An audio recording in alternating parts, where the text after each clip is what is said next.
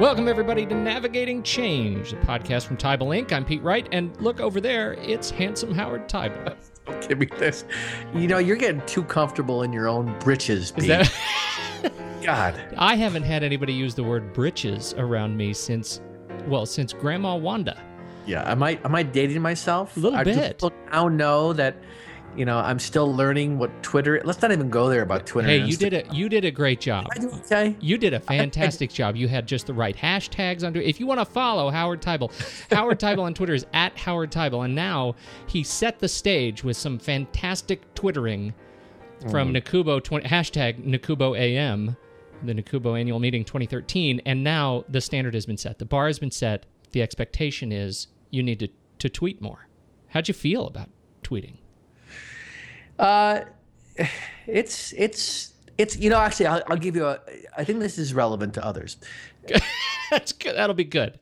What I'm beginning to discover about tweeting that's really interesting, you know, if I'm in a session and I listen to somebody and I really like what they said, ultimately, there's only so much you can take away. So the concept of a tweet, in my view, is it's an alternative way of writing down an idea that I want to even embed in my own head that I want to be able to share in the future. It just ends up being a tool that allows you to share it with a wide audience. And whether or not they find it interesting, you know, you can't control that. But I like the act of having a mechanism of saying, all right, what is the bottom line of something you learned? And rather than just writing it down on a piece of paper that I might be using in the future, it's in its own way a way of collecting thoughts that you might want to draw from in the future. Oh, I love that. I love how you frame that. It's like a personal sort of journal. Exactly. A personal public journal.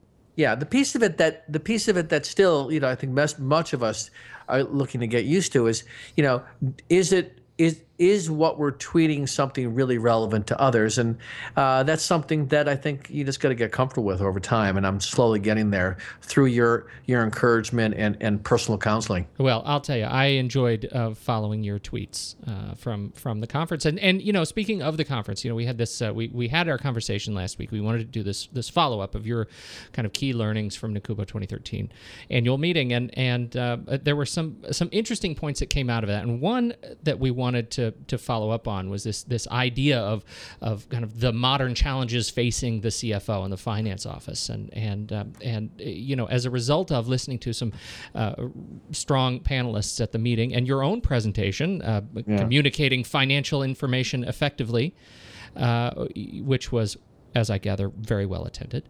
Yeah, it was. Yeah.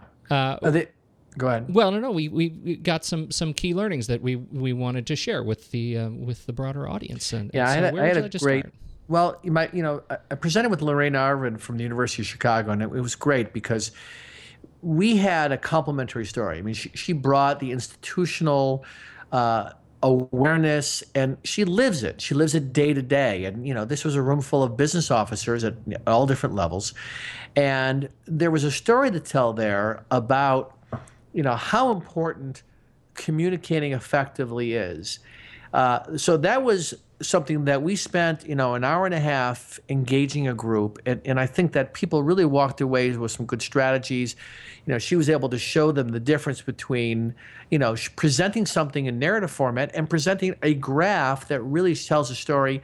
You know, I think the thing that really resonated with people is the difference between using jargon and non-jargon in terms of any one of these financial terms that we throw out. And I think there was people nodding their heads consistently in this. But there were three concepts that, one of which is the communication. But in the NCAA event, we talked about communication and two other things that related to, in my view, greasing the wheels. You know, I've been working with senior teams, whether it's institutional strategic plans or divisional strategic plans or association strategic plans.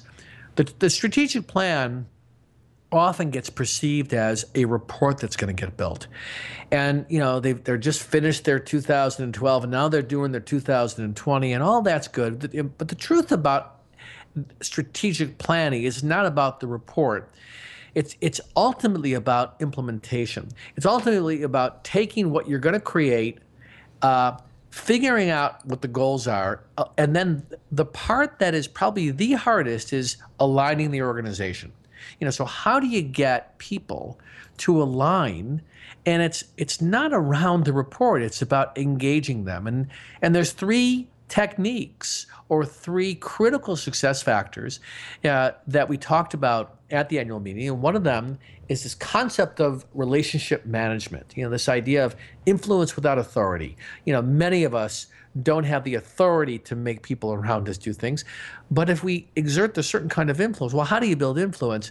Relationship management is one of those things. And what that is ultimately is about being interested versus interesting. If we break it down to, how do you really make great connections, even on a networking personal basis? You're interested in the other versus being interesting to others. And how that shows up in the business world is, if you have to work with an academic unit and you're in the finance division, rather than calling them up and saying, or emailing them and saying, I need your enrollment data for XY period, the opening conversation could be, before we get into some of the things that I'm looking for, I'm curious, is there anything you need from me? Man, they would turn their head and go, really? Are you starting by asking what I need? We do not do enough of that. So relationship management is the simple act, hard to do because you have to be mindful, but be willing to recognize that before you step in and make demands and requests of others, find a way to help them. And over time, you'll discover there's not much you have to do to build a sense of trust, because you're coming into we all know, oh my God, look at this email. Look, before you open it, you know what you're going to see, which is another request. We don't have time for it. So we're very limited who we give our energy to. What we have to do is build better relationships so those we're working with are willing and interested to help us back. That's number one.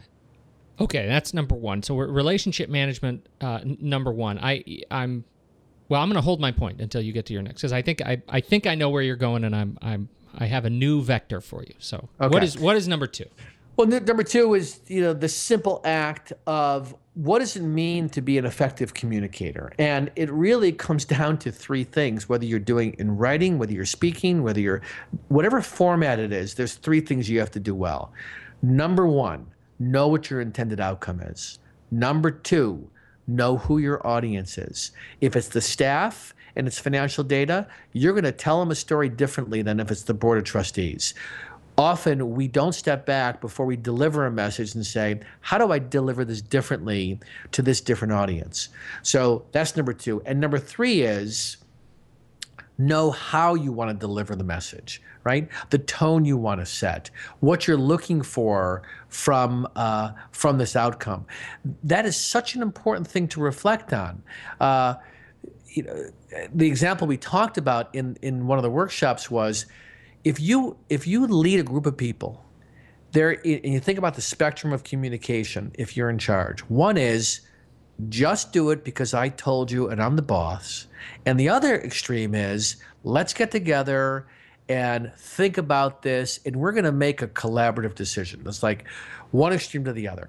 And what we don't do enough of is say, all right, this particular communication demands a direct request. I'm in a position to make that, just do it. And other times it's like we go in with a demand, and really what we should be doing is saying, let's have a discussion before we make a decision. So the very simple act of know what you're trying to accomplish, know who you're speaking to, which should influence how you're going to communicate, and finally, know how you're going to deliver the message. You pay attention to those three things, you're going to hit it out of the park 90% of the time. I love this, because now you're really speaking into my in my bailiwick, right? I mean, this is marketing. It is marketing, right? This is how you are. This is the delivery of a core message around a product, which is your initiative. How do you package your message to build trust with your audience? And it's funny, in higher ed, terms like marketing, terms like sales, they're dirty words. And they're dirty words because they're interpreted as being manipulative, right? Right.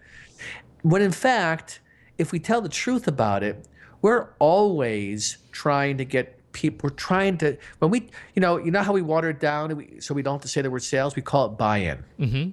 Right? If we can get buy-in and everyone's comfortable with that, but ultimately, if we don't do that, whether you call it sales or marketing, you're not going to get people to go with you down the path. Right? So those two things. One is be interested. Two is be thoughtful about how you communicate. And the third one, we could spend an hour talking about this, Pete, is what does it mean to be an effective leader? And in all my work with different, whether it's provosts and vice presidents or the cabinet or the presidents of institutions, my experience is great leaders do four things well. One, they're direct and they listen thoughtfully, right? Those two things sometimes are diametrically, sometimes a direct leader is not listening carefully, but the great leaders are willing to have a clear and direct message, but at the same time, listen thoughtfully. Number two, willing to make tough decisions. And often those decisions in higher ed that are tough have to do with people, right? People, and then also looking at how, and I'm thinking from the presidential perspective, how do we engage, for example, the mission side of the house, the academics, the faculty, in how can we do a better job? Sometimes it requires stepping into a conversation that may require some tough decisions. And today, the big tough decisions are we staffed properly? And that's a really hard decision or discussion to have. So willing to make tough decisions is number two for being an effective leader. Number three, and I see this in myself, I'm sure you see this in yourself, trust your instincts. Right? That's a lifetime of learning. But I can't tell you the number of times I'm with leaders and they say back to me, I knew 3 months ago I should have done this, and I didn't. Oh, yeah. Right? Oh. But it's not about making decisions in a rash way. It's about knowing when it's the right thing to do, trusting your instincts and doing it. And sometimes it's being patient, right? So it's not like it's a rule that trusting your instincts mean you have to act immediately. I'm working with an incredible leader right now, and he's recognizing that instincts include being patient, not sort of jumping. So that's the third one. And the fourth one, and again, this is one of those looking in the mirror and then holding others to it, is holding yourself and others to high standards, right? It's not just holding others to high standards, but I know that it's that practice what we preach. If we can't motivate others to act if we don't act ourselves in that way. They're just words then. So if I step back and say, how do you make a strategic plan sing? How do you make an initiative move forward? It's doing those three things well. Managing the relationship and building trust, effectively knowing what you're trying to communicate and recognizing the audience you're talking to and having the right tone. And third, being willing to do some of those hard things that show up where great leaders know how to do. And it's a process. You don't do these things overnight, but if you put your mind towards those three areas, you can really show people around you that you're attempting to really engage them in a way that they may have never been engaged with before like that. Okay, so you put on your best strategic helper hat, right? And you are going into the University of High Standards, and this University of High Standards has a challenge in their finance office, right? They clearly, that they are facing the strategic challenges that are facing so many financial offices around the country. What is the first thing that you recommend the CFO does, sort of 8 o'clock Monday morning, to begin to get a handle on how they approach their office, given what we've just talked about? Well, I think it says if we keep it in the context of this conversation, is to ask themselves, this is what we did in the workshop, is ask yourself, how well do I do those things? How well do I reach across the aisle and show interest in the other before I ask for things? Do I lead from an authoritative position, or do I lead, or do I have another tool in my belt where I sometimes can be collaborative, but do I apply it in the right way? So in some ways there's not a single answer to your one question. It's really ask yourself, how well do I show interest in others? Number two, do I act thoughtfully? Do I just communicate, or do I step back and do I know what I'm communicating? It's almost like you got to do this stuff in real time. Well, it's not a Monday morning thing. No, but you know what? I think it is, and I think you're painting a picture of this in a really interesting way. I asked the question, how does the organization get a handle on their sort of modern finance challenges? And you responded that this is, all of your sort of bullets are individual strategies. They're strategies for the individual leader, right? They're not for an organization. They're not for. I mean, you're saying this is what you, the individual person, should be thinking about as you attack. And this idea of individual responsibility, I think, can't be understated. And I think it's very natural for you to go down that road. But it's an important sort of concept. Reminder. Well, see, here's what's interesting. As you were speaking, I was just thinking we can get really deep and say, there really is no organization, but there is. And the way organization shows up is really around culture. Anybody that knows that they're trying to affect change, you have to be willing to recognize the culture of the organization. That is a way of recognizing that there's more room that you might not be taking because the culture is more open than you think, or the culture is, an example of a presumption we make about a lot of higher ed culture is being resistant to change. But you could equally tell the story that higher ed historically, all the way back, to the beginnings, before Harvard, has been historically open to change and has evolved. But it depends on what time frame you're thinking about. We're at another sort of critical crossroads. So I think that there's two stories. One story is personal responsibility, being a role model, showing others what it means to act like this, developing yourself. And the other story is there is an organizational culture. We have to be mindful about it, and we have to be willing to push on the boundaries.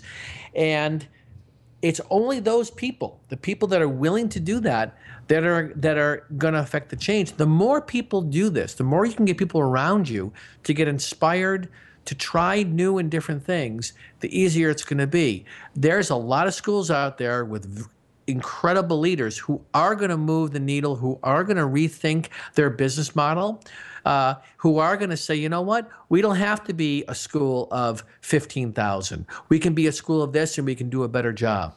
So there's a lot of conversations that have to happen about the programmatic side, and that conversation is only going to happen if the people who have the authority, including the president, are willing to say, let's sit down and really design a bigger vision for where we're trying to go, and then deconstruct the details. So we're somewhat on a tangent a bit, but at the same time, you raise something I think really important, is that I think my career is around helping the individual affect change organizationally. That's the only thing you can do. You cannot make other people change. All you can do is change yourself.